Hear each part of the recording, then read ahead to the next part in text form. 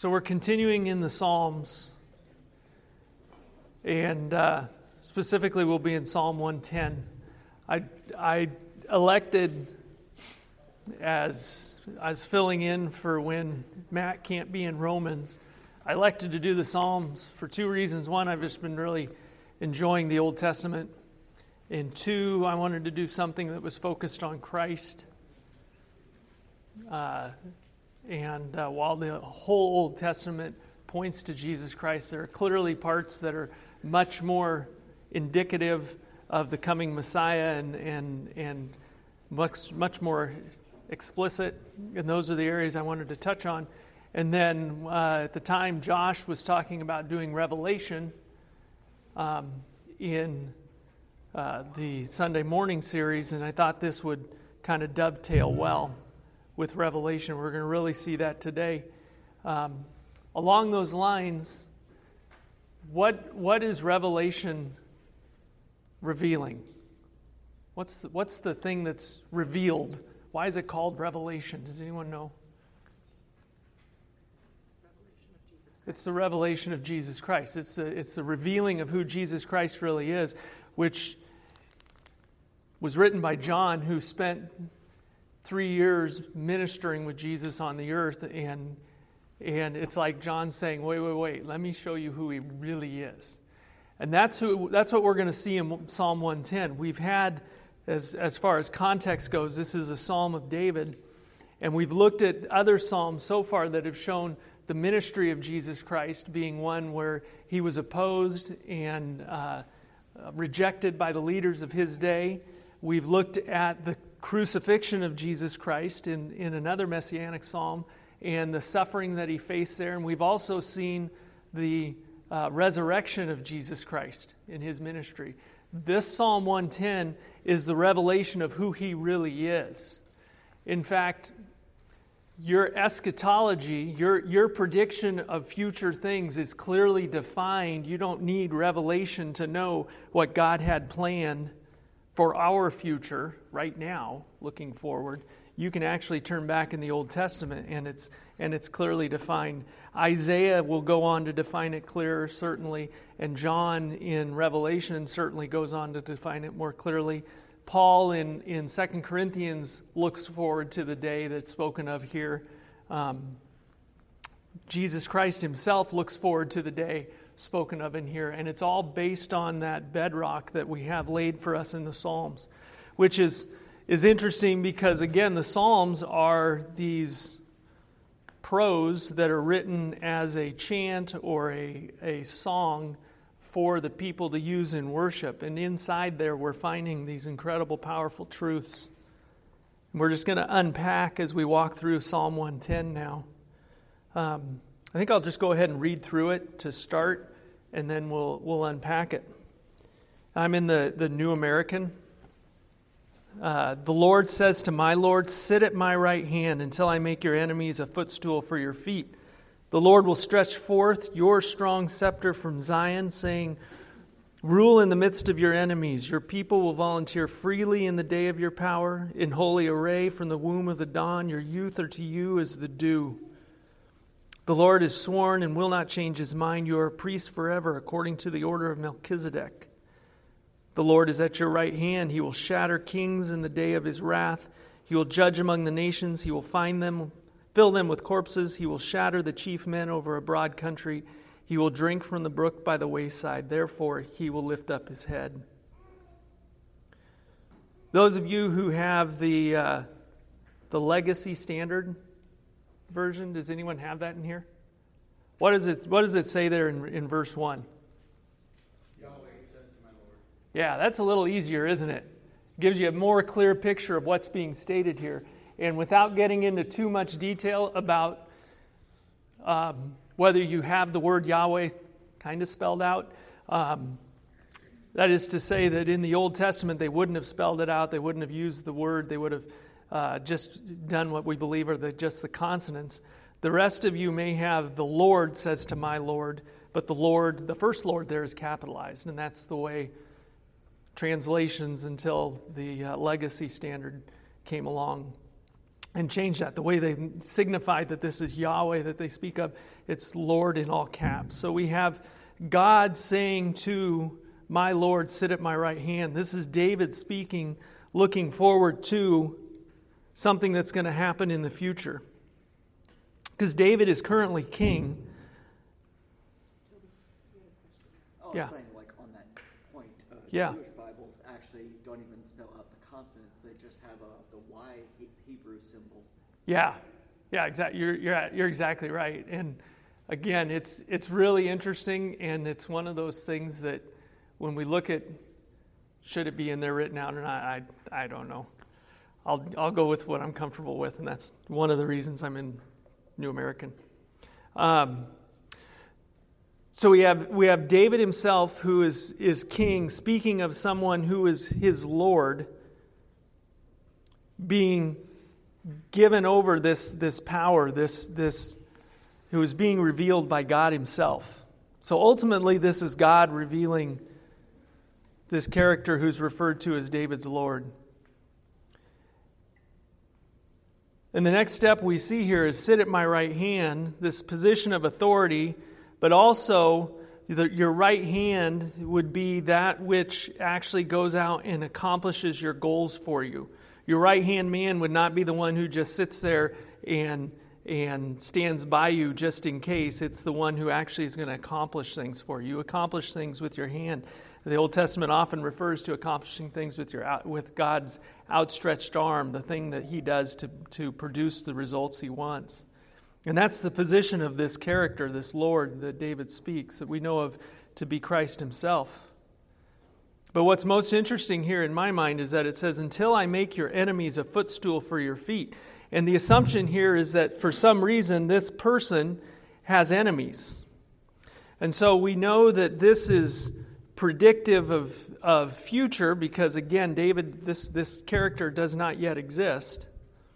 And we know that it's future also because this character has developed enemies in some way, shape, or form. And we've seen that in the other Psalms we've covered so far.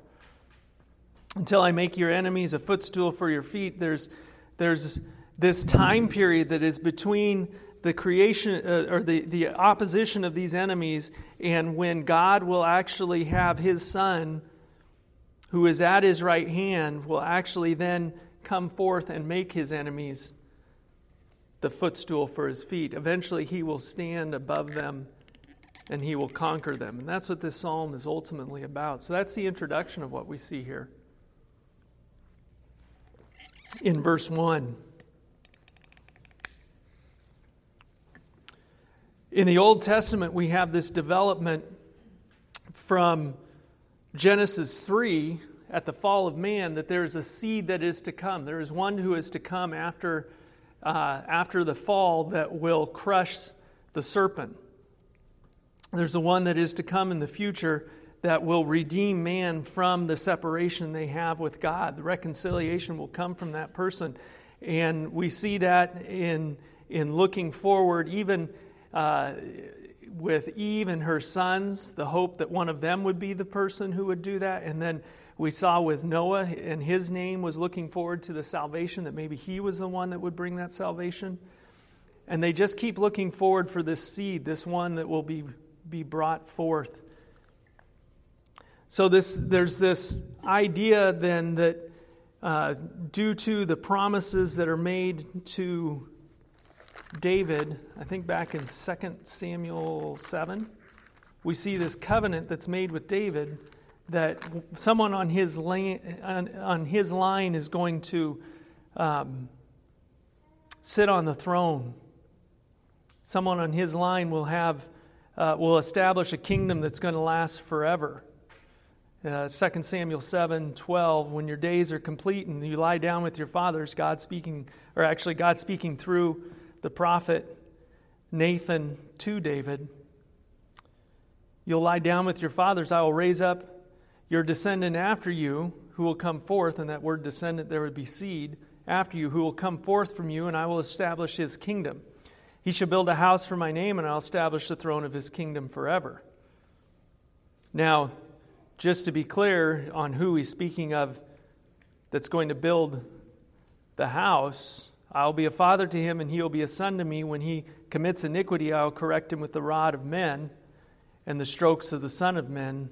But my loving kindness shall not depart from him. It's a good description of Solomon himself, the one who we knew built the house for God, as well as the one who committed iniquity and God chastised him. My loving kindness shall not depart from him, so I took it away from Saul whom I removed before you. Your house and your kingdom shall endure forever. Before me, your throne shall be established forever. So there's this promise to David at that time that there's going to come one after you, and he's going to be the one who will build my house in my name, but I'm going to establish your throne and his throne forever. The descendants who come from you will be where that established eternal kingdom comes from, this perpetual kingdom that will be in the future. So that by the time of, in the Old Testament, there was one person who was referred to as the son of David, and that was Solomon himself, which makes great sense to us. Solomon was David's son. By the time of the New Testament, the people were looking for a son of David. The blind calling out to Jesus for healing were calling him the son of David. They recognized this. Other people were recognizing Jesus in his ministry as being the son of David. And that's where this psalm is most frequently quoted, is during those episodes where the son of David is mentioned and Jesus himself brings forward this psalm. And we're going to turn to that in a little bit, but we'll keep working through here. Just keep that in mind, that this Lord that is predicted in the future, this seed that is going to come from David, is going to be the one who defeats Satan that was mentioned back in Genesis 3, the seed that they're looking forward to. This ultimate son of David. So the Lord will stretch forth your strong scepter from Zion, saying, rule in the midst of your enemies. So this Lord, again, is now tied to this messianic promise in the covenant that was made with David, that he would have someone on the throne. We're now seeing that person on the throne, this person ruling from Zion, is actually one who David himself looks up to. He'll rule from Zion, and he'll rule in the midst of his enemies. Again, the idea of the enemies there has already been established. And then we have this picture of the people that he's ruling. The people will volunteer freely in the day of your power, in holy array from the womb of the dawn. Your youth to you are as the dew. And the literal translation of this is very difficult, to say the least. The best paraphrase that I could find of the literal translation was in the NIV. Does anyone have NIV? Don't worry, I won't judge you.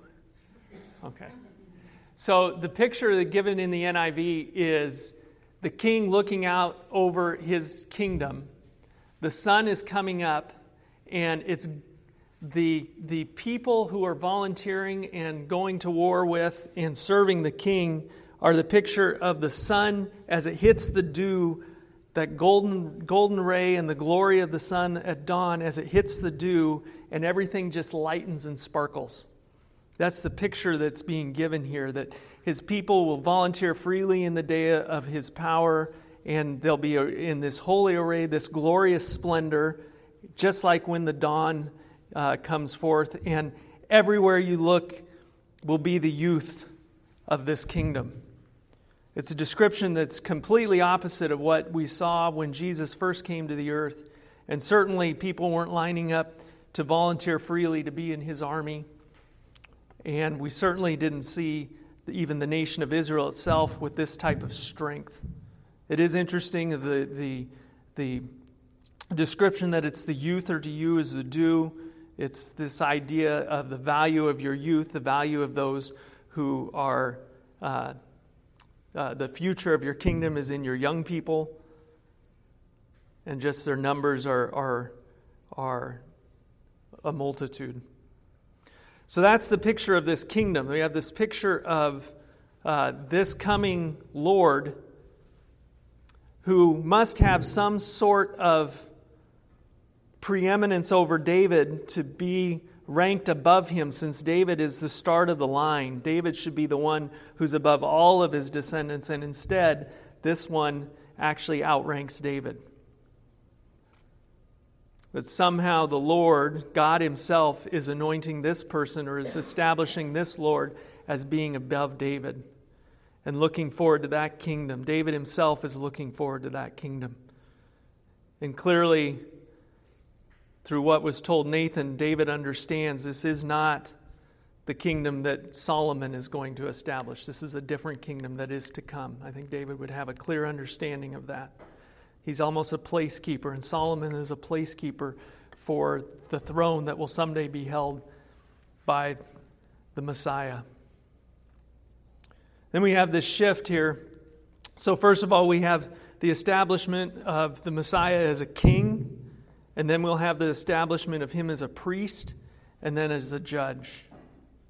So the Lord has sworn and not changed his mind or has not regretted it. He doesn't feel that he's made any error here. Interesting statement. He's not sorry about this. But you are a priest forever, according to the order of Melchizedek.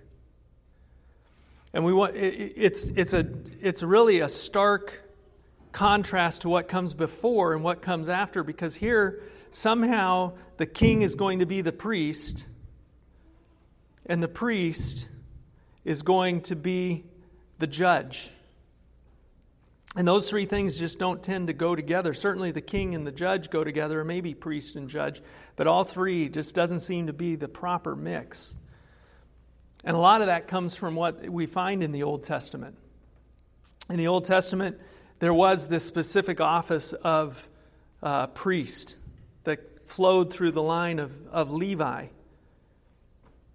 In fact, we saw even in the life of Solomon, or the life of David, why was it that that God was not going to allow David to even build a temple, much less be a priest? You guys remember why David wasn't allowed to build a temple? He had blood on his hands. He was a warrior king. God's like, no, not you. I'm going to have your son do that. But here we find that God establishes this king as a priest and then as a judge, and certainly as a righteous judge, as we see what he's about to accomplish. Just in brief, we covered it in Genesis, but Melchizedek was a priest of Salem, the area of where Jerusalem would have been, during the time of Abraham. And after a battle, without going into the details, Abraham tithes to this priest. He actually gives this priest an offering to God. This priest had no known beginning, no known end. We're not sure exactly where he came from. He wasn't a Levitical priest. He wasn't in the line of Abraham at all. In fact, we talked about this priest specifically in Romans last week, in Romans 5, as we were talking about the federal headship versus seminal headship. And that's taken us up to a new level of theology. I realize that. It's beyond the basics that Christ died for your sins and was raised again, and in faith in him you can have eternal life. This is dealing with, okay, how does that actually work out? How does God have that rationally happen? And we saw that the Levitical priests were in the loins of Abraham, and therefore Abraham, as their representative, as their seminal head, was giving tithes to this other priest. This other priest outranked even the priests that were to come along that line. And here, remember, the original hearers of this psalm would have known the story of Melchizedek and would have seen and understood that. It wouldn't have been lost on him that this priest was higher than these Levitical priests. They would have known and understand that. And here they're seeing that the king that is to come, the Messiah, is going to actually have a priesthood, and it'll be just like that of Melchizedek. One that's assigned by God himself, and one that's been present, had no beginning and no ending. Certainly the Hebrews, the book of Hebrews in the New Testament in chapter 7 goes into great detail, but it doesn't introduce any new information. The information's all here in the Old Testament, and Hebrews is just helping explain what's going on there in Hebrews 7. What's also interesting, though, is this idea of a priest and a king. If you turn over to Zechariah, Malachi, so Zechariah 6, we get the picture of where this is coming from. So right before your New Testament. Zechariah 6:11, and this is a prophecy of what is to come. Take silver and gold, make an ornate crown, and set it on the head of Joshua, the son of Jehozadak, the high priest. So here the high priest is being given a crown. And then say to him, thus says the Lord of hosts, behold, a man whose name is Branch, or Sprout. For he will branch out from where he is, and he will build the temple of the Lord. Yes, it is he who will build the temple of the Lord, and he who will he who will bear the honor and sit and rule on his throne. Thus he will be a priest on his throne, and the council of the peace will be between the two offices. Now the crown will become a reminder in the temple of the Lord to Halem, Tovijah, Jediah, and Hen, the sons of Zephaniah. Those who are far off will come and build the temple of the Lord, and you will know that the Lord of hosts has sent me to you, and it will take place if you completely obey the Lord your God. So we have this coming prediction that there will be a temple in the future that will be built by this man who will not only be the king, but he'll also be the priest as they look forward. And certainly while that would have been confusing somewhat to how those things could happen, the nation of Israel would have had the understanding that that's what we're looking forward to. That's the picture that's being given of who the Messiah is. If you turn over to Hebrews 7, briefly here. It would be wrong to not touch on Hebrews 7 as we're covering this.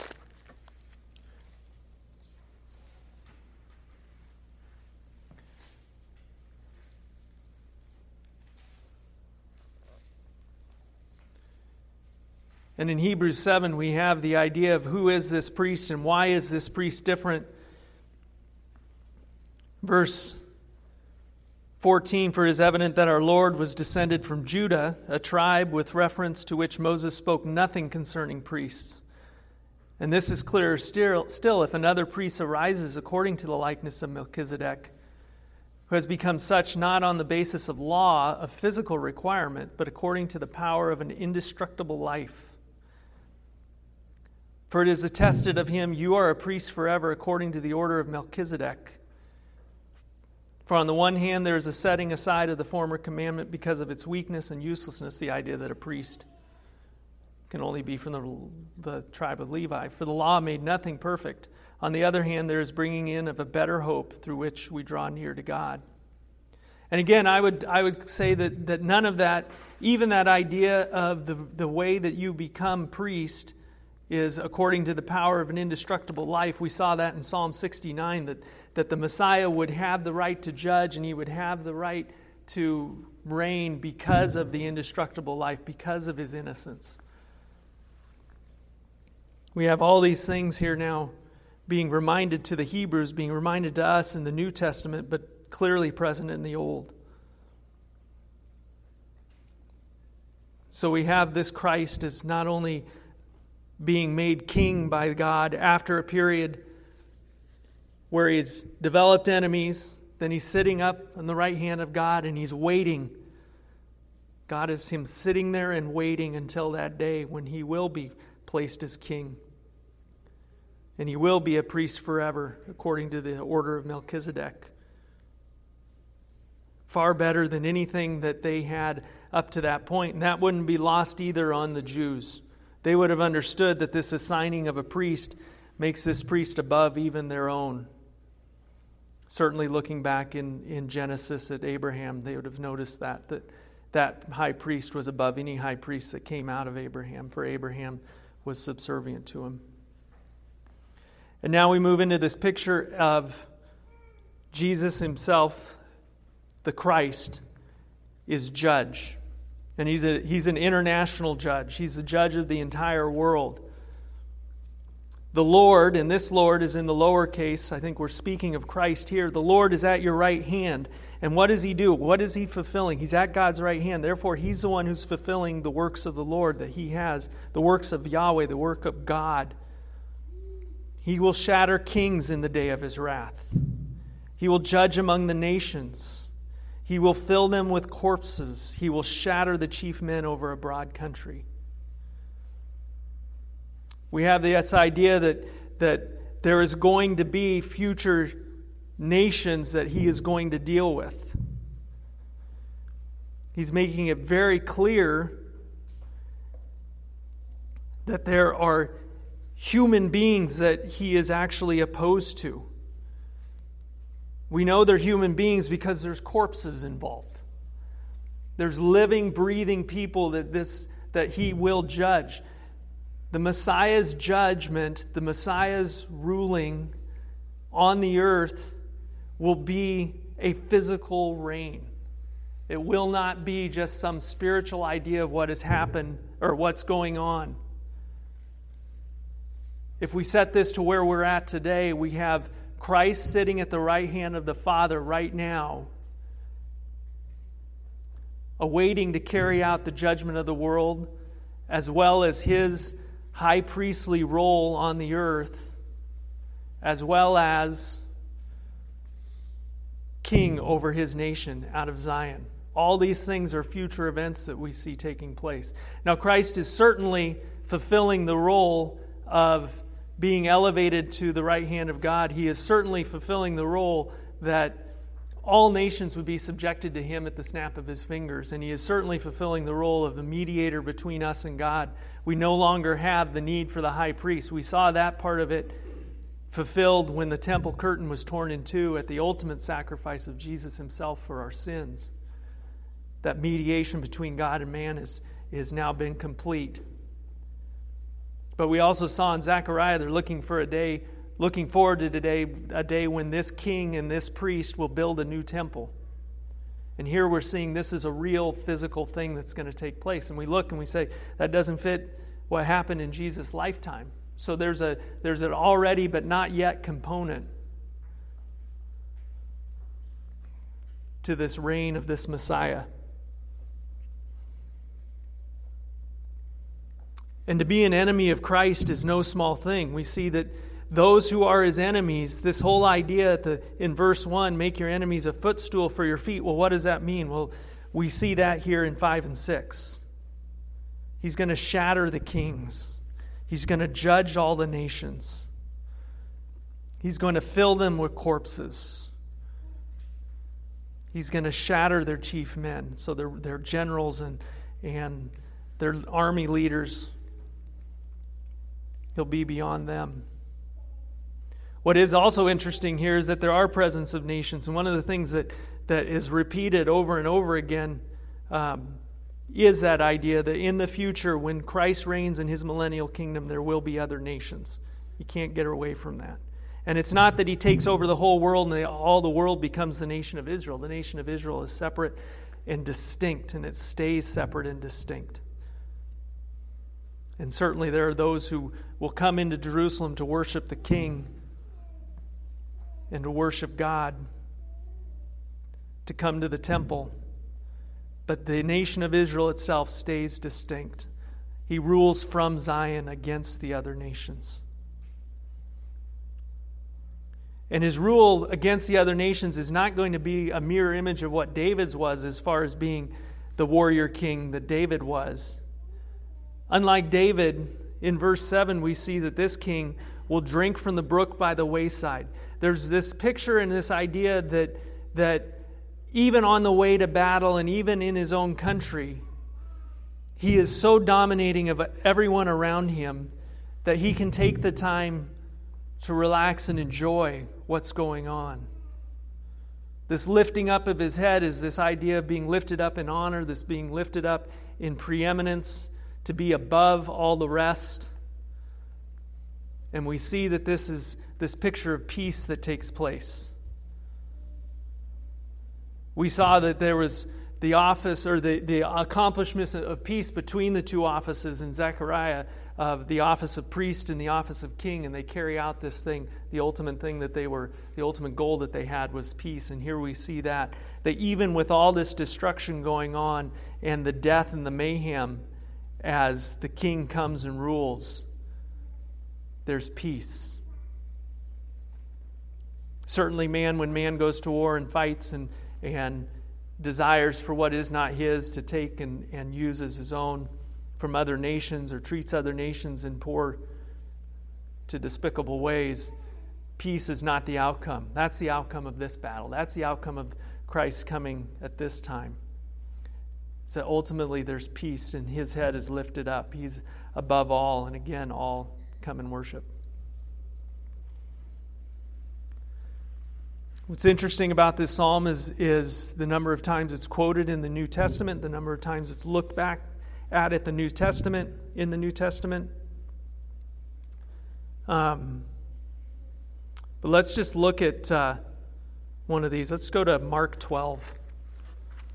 Let's see how Jesus used this.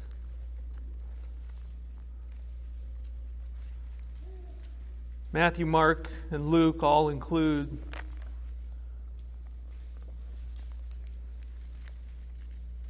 this idea, or this reference.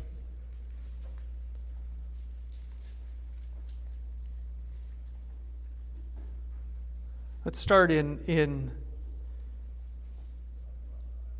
well, just to give you some background. Back in verse 18, we have the Sadducees coming to him, and they pose a question from 18 down to 27 on what's the resurrection like. Now, the way you remember this is the Pharisees and the Sadducees had a disagreement on whether or not there's resurrection after you die. And the Sadducees were sad, you see, because they believed there wasn't. There you go. Now you won't forget it. It's not mine. Somebody else gave that to me. I think I can blame Gil Rue for that one. So the Sadducees are the ones who they're trying to trick or trying to get Jesus to come to define and hopefully trap him in this idea of, is there a resurrection? And ultimately Jesus says that down in verse 26, regarding the fact that the dead rise again, have you not read the book of Moses? In the passage about the burning bush, how God spoke to him saying, I am the God of Abraham and the God of Isaac and the God of Jacob. He is not the God of the dead, but of the living. You are greatly mistaken. So he defines that there is a life after this one, and that's going to be important when he comes to the ultimate point, which is he's going to quote Psalm 110, that he's looking forward to that future. And then in 28, one of the scribes came and heard them arguing and recognized that he had answered them well, and asked him, what commandment is the foremost of all? And Jesus answered, the foremost is, Hear, O Israel, our Lord, our God is one Lord. That's a quote from a psalm. Yes. And you shall love the Lord your God with all your heart and with all your soul and with all your mind and with all your strength. So he is making it very clear the worship of God is a monotheistic religion. Right? Hear, O Israel, the Lord our God is one Lord. That's actually out of Deuteronomy.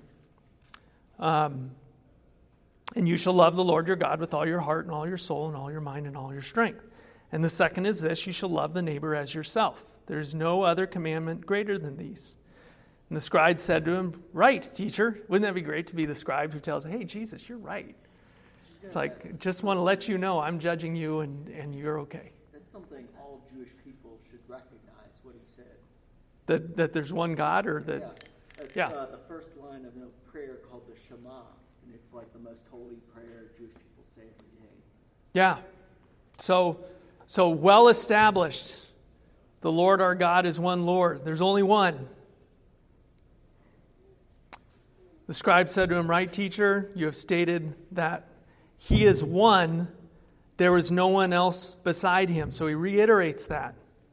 And to love Him with all the heart and with all the understanding, with all the strength, and to love one's neighbor as himself is much more than all the burnt offerings and sacrifice. And Jesus saw that he had answered intelligently. I don't think he understood how intelligently he answered.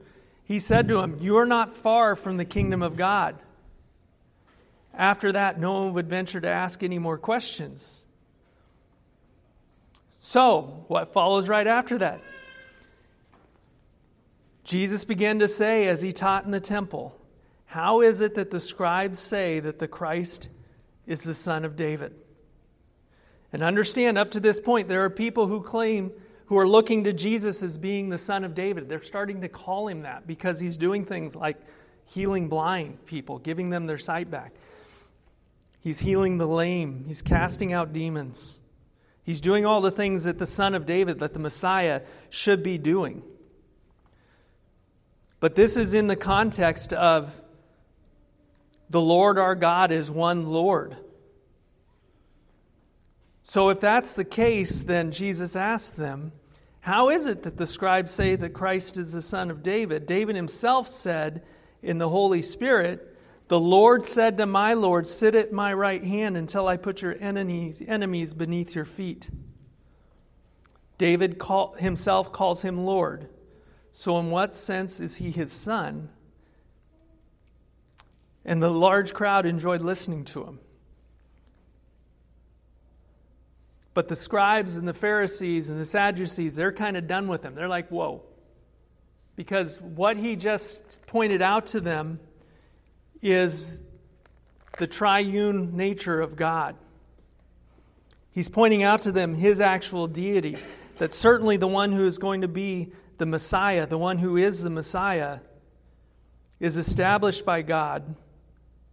God himself defines him as David's Lord. And the only way for a descendant of David to preempt David is through the actual divinity of that Son. In fact, he even mentions the Holy Spirit being the one who puts these words into David. So what we're seeing is a picture of the triune God. David, writing under the inspiration of the Holy Spirit, refers to God speaking to his Son, both man and God. Certainly the Son of David, but also God. And I think that's the point that Jesus is making here and why he shuts them up so that they're no longer willing to answer any questions. Because remember, when someone in the New Testament, including Christ himself, quotes a verse in the Old Testament, he's usually not just after that one verse. He wants the context understood. And as the religious leaders of his day were giving him opposition and were standing up against him,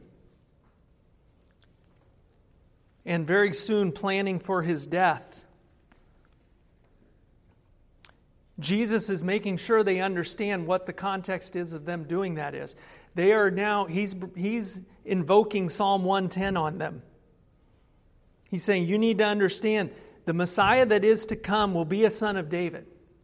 He has to be a descendant of David himself. We know that. But his greatness won't be because he's the son of David alone. It'll also be because he is chosen by the Lord. And he himself is deity. That there will be enemies of the Messiah when he comes. But there will be a time when he's removed from the earth and he will come back and judge. I think Jesus is making clear here that he is not only in the line of David and therefore right to claim his position as Messiah, but he is also the one who stands above them in the religious sense, that he's in the line of Melchizedek, that he's appointed as priest, unlike the Levites. The Levites were ultimately subject to him in his line of priesthood, and that ultimately he will judge. And I think that's the picture that Jesus is giving them he's unpacking he's giving him this package by quoting Psalm 110:1. And they would have known enough to unpack it. Now, they don't answer him, and the other point I just want to make about this is that they don't answer his... Well, he doesn't even interpret it. They don't answer his quoting of this verse because they know what the verse means. There's an understanding of what it is they're dealing with here. And they don't like it. And so we ourselves, let's see. Yeah, over in Matthew it's a little more clear. Matthew 22:44 through 46.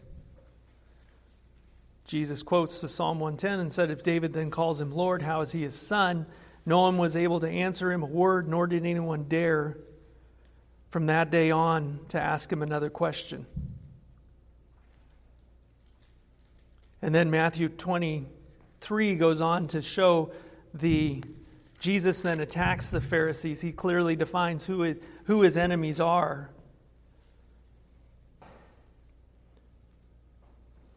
To the point where down in verse 10, don't be called leaders. Don't be like these people, the Pharisees, for there's only one leader, the Christ. He sets up that these are the enemies of the Christ. I am the Christ. And then he goes into the woes against the Pharisees, continuing in chapter 23.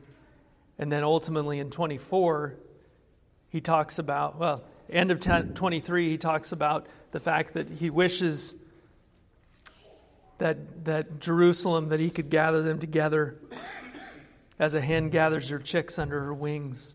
His desire to see Zion treated as it should be. And then 24, he starts talking about the end times. All flowing from his quoting of Psalm 110, verse 1. And then he goes on to explain, "You are my enemies, religious leaders of the day, and I will come back and I will judge that this is all going according to plan." The reason they didn't want to answer him is because they understood what the psalm said. The psalm spoke on its own, and looking back, they had the information ahead of them, or in front of them. They knew they had enough to understand what was going on when Christ came, and they refused to believe. Turn to John 3. We see this idea that there was enough information in the Old Testament for them to know and understand. The New Testament just fleshes out what the Old Testament predicted and what the Old Testament taught. And we have Nicodemus, one of the great teachers of Judaism at the time of Christ, comes to Jesus and wants to know who Jesus is. And his comment there in verse 2, "Rabbi, we know that you have come from God as a teacher. For no one can do these signs that you do unless God is with him." The signs that he's doing are the fact that he is able to heal the sick, give sight to the blind, the lame walk. All these things that are pointing to him as the Messiah. He doesn't want to say it, so he's just saying, "We know you're a good teacher because of all these signs." Jesus answered him and said, "Truly, truly, I say to you, unless one is born again, he cannot see the kingdom of heaven," or kingdom of God. Not exactly the question he was asking, that Nicodemus was asking, and Jesus here has taken him beyond that and said, "Look, your question isn't, who am I? Your question really is, if you're the one, how do I get to God?" Because that's the ultimate question, is what do you do for you? What is your ultimate question? Is how am I actually right with God? Jesus answered and said to him, "Truly, truly, I say to you, unless one is born again, he cannot see the kingdom of God." Nicodemus said to him, How can a man be born when he is old? He cannot enter the second time into the mother's womb and be born, can he? That's ridiculous. We would agree with him. That's ridiculous. Jesus answered, "Truly, truly, I say to you, unless one is born of water and of the Spirit, he cannot enter into the kingdom of God. That which is born of the flesh is flesh, and that which is born of the Spirit is spirit. Don't be amazed that I said to you, you must be born again. The wind blows where it wishes, and you hear the sound of it, but you do not know where it comes from or where you are going. So everyone who is born of the Spirit." So Jesus gives him this picture, these different pictures, this idea there's a natural birth and there's a second birth. There's a spiritual birth. There's a water birth. There's a spirit birth. Nicodemus, if you want to be saved, you have to be spiritually reborn or spiritually born. You have to be born again in a spiritual way. Don't be amazed at this. And then he defines the work of the Holy Spirit in all this. The wind blows where it wishes, and you hear the sound of it, but you do not know where it comes from and where it is going. So everyone who is born of the Spirit. And Nicodemus says to him, "How can these things be?" Nicodemus doesn't get it. And it's not because Jesus hasn't died on the cross yet. It's not because the Holy Spirit hasn't come in power in Acts yet that he doesn't get it and doesn't understand this being born again thing. It's because he doesn't know his Bible up to that point. Jesus rebukes him. Jesus answers and said to him, "Are you the teacher of Israel and do not understand these things? Truly, truly, I say to you, we speak of what we know and testify what we have seen, and you did not accept our testimony." All these things, Nicodemus, you should understand with the information you've been given thus far. You should have a good understanding of what's going on. And I think when we look at Psalm 110, we see why they should have had an understanding of who Jesus Christ is. They should have known who he was by what he was doing and what he was accomplishing. And when he quotes Psalm 110, verse 1, they should have a real clear understanding of what he's claiming. Certainly the religious leaders, the teachers should. So what does that mean to us? And close up here. Why is Psalm 110 given? Both then and now. I think its role is the same. It's to make sure we understand who Jesus Christ is, what God's role was in sending him, and what it means to us.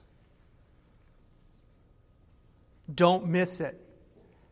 Nicodemus, yes, he was a teacher of Israel. That's what his job was to know and understand the Old Testament and to be looking for. He was literally charged with looking at the Old Testament so he could tell the people what to expect and how to act in regard to that.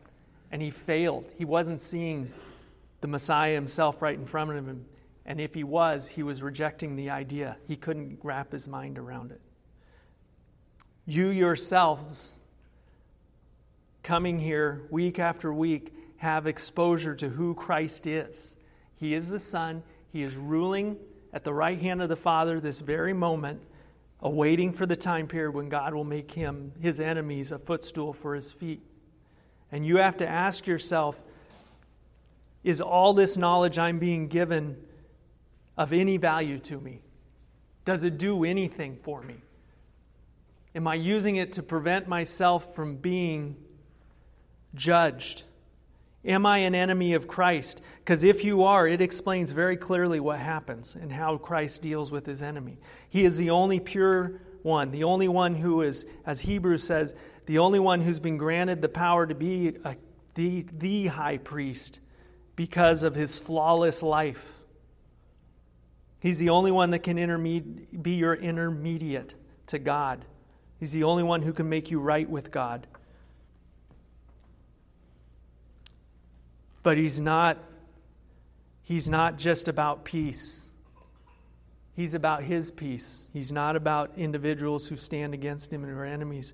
Just be aware, if you're an enemy of Christ, and you know if you are, he will judge. That's the point. He will come that day. Don't be like the crowd that one day loved Jesus and the next day were shouting, "Crucify him." Don't be like the religious leaders who have all this knowledge, but they never put it all together, for they refuse for their own pride to acknowledge what's right in front of them. It's right in front of you guys. You guys will answer for all that you've been given. back at the beginning of the Psalms when we started Psalm 2, kiss the Son. Don't be an enemy to the Son. Pursue Him. Let's pray.